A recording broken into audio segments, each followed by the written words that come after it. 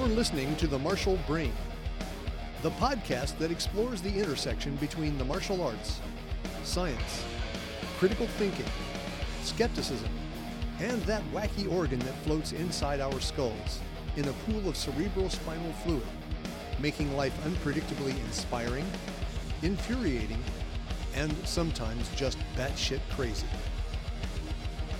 I'm Jeff Westfall for The Martial Brain.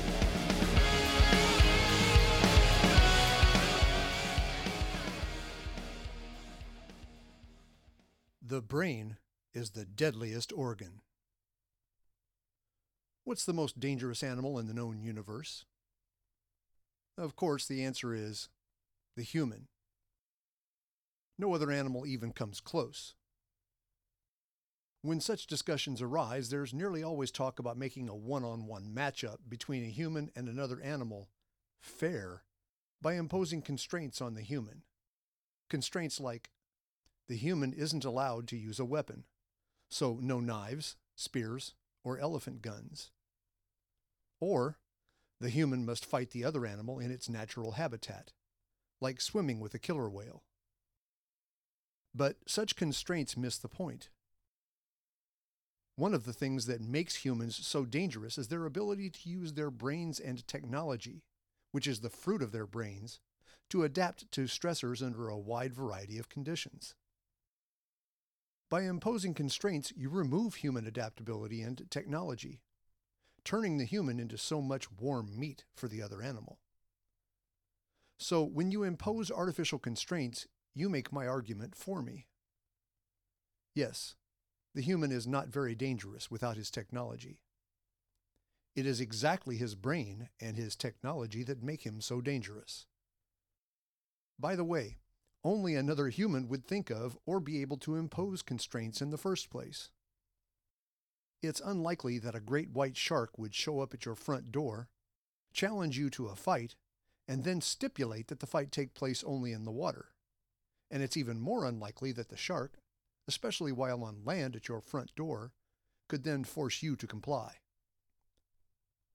No, it would take a human to think of and to impose those constraints. And it would probably also be the type of human that spends time speculating about whether Rocky could beat Rambo. As I said, the human is the deadliest animal. Which part of the human makes it so formidable? Of course, the answer is the organ that's also the most frequent subject of this podcast, the quirky, fallible, and very dangerous human brain. While the natural weapons of your body, like your fists, shins, elbows, and knees, can be quite formidable, without the brain to run things, they are only parts to memorize for an anatomy test. As I said earlier, man's technology is part of what makes him so dangerous. Well, the other dominant topic of this podcast, the field of the martial arts, is a form of technology.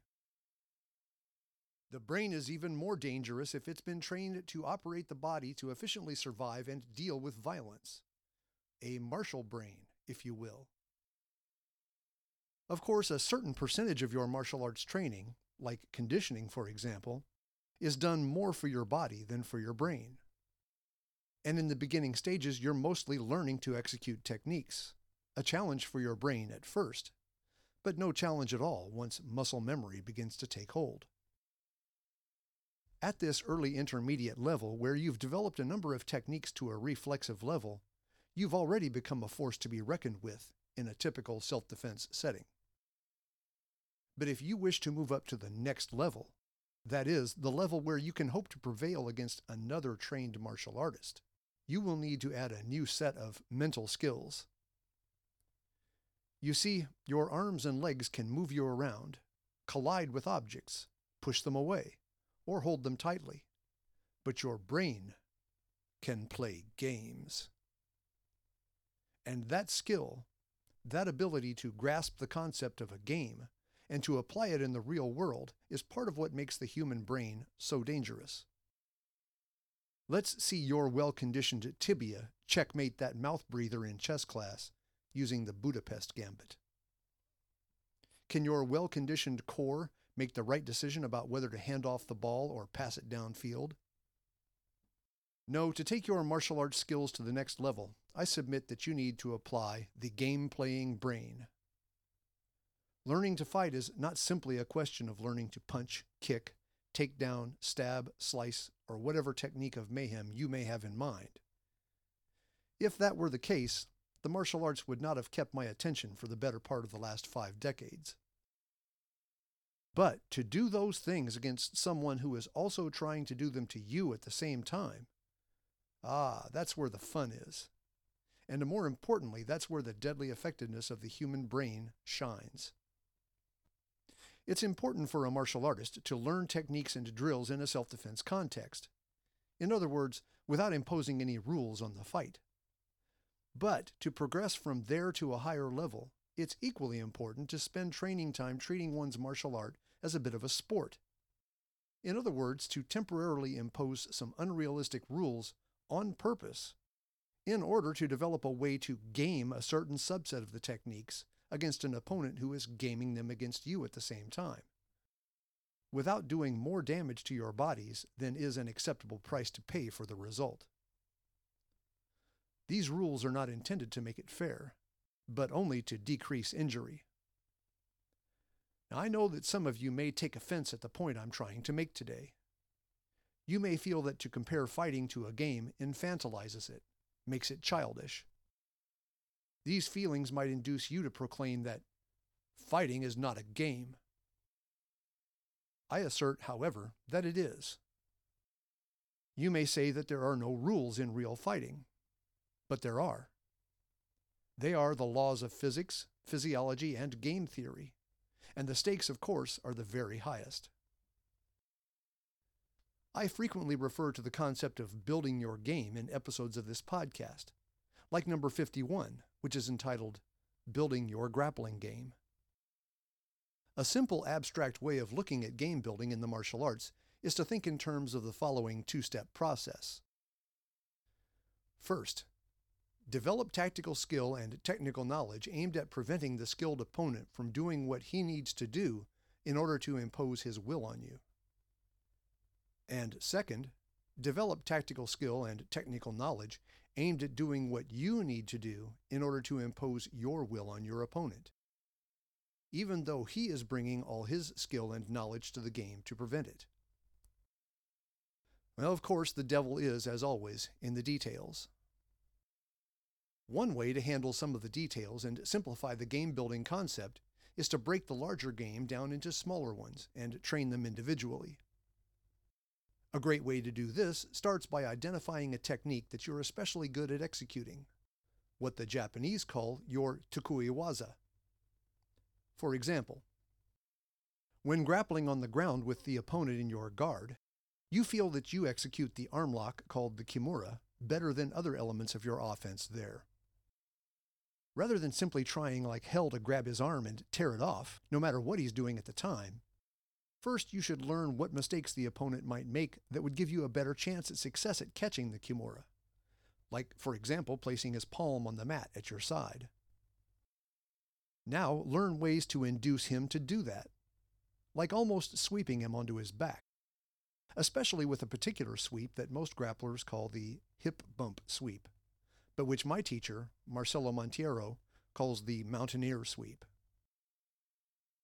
Now learn what methods the opponent might use to survive when you successfully catch the figure 4 grip for the arm lock, but have yet to force submission with it. He might use the hand of the trapped arm to grip some part of his body or clothing, which prevents you from moving his arm into position where he might tap. In that case, you can learn techniques to break his grip. He might throw both arms around your body in a bear hug, which actually works pretty well to prevent your success, but commits both his arms, leaving his neck open to choking attacks like the guillotine, and leaving him vulnerable to a low variation of the hip bump sweep, which would finish with you in the mounted position. That's a huge positional upgrade, and if you're smart, you will have developed one or more games within the game in that position as well.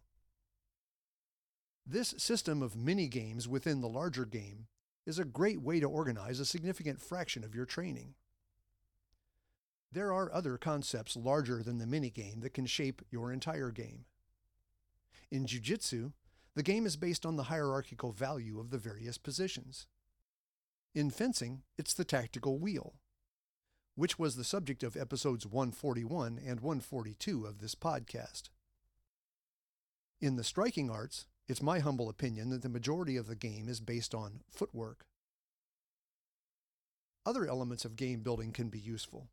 They include indirect attacks, in other words, faking left before going right, and the rock-paper-scissors principle, which is choosing the technique that best interacts with the technique your opponent chooses, and what I call the principle of forking. That's forking. Get your mind out of the gutter. I borrowed the term from chess. When you fork your opponent in chess, you put him in a situation in which your piece can capture either of two or more of his pieces, but he can't capture any of yours. He's trapped on the tines of your fork, sure to lose one of his pieces. He gets to choose which one. In the martial arts, this means developing the ability to guide events so that you fork the opponent with double attacks. In a double attack, you set up a situation in which, to defend one of your attacks, your opponent must open himself up to another one. Of course, I've only touched on a few of the concepts that can maximize the use of the deadliest organ.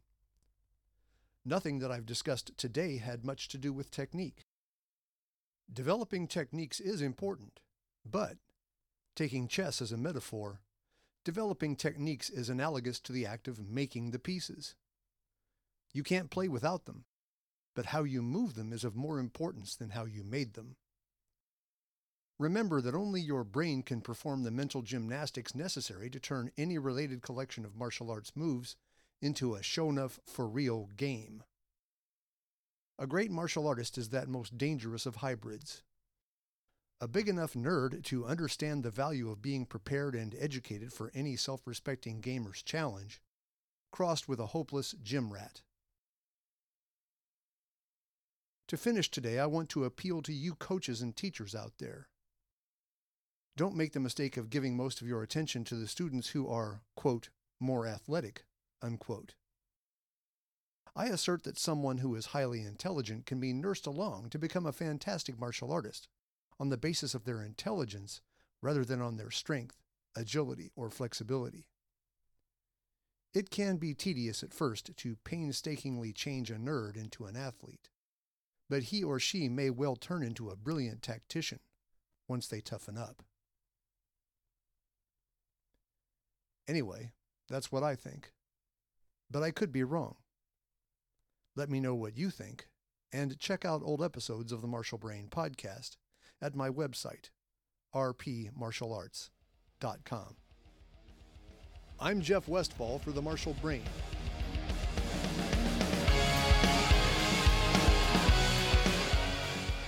The Martial Brain is produced by Raging Squirrel Productions, in association with the Rising Phoenix Martial Arts Academy.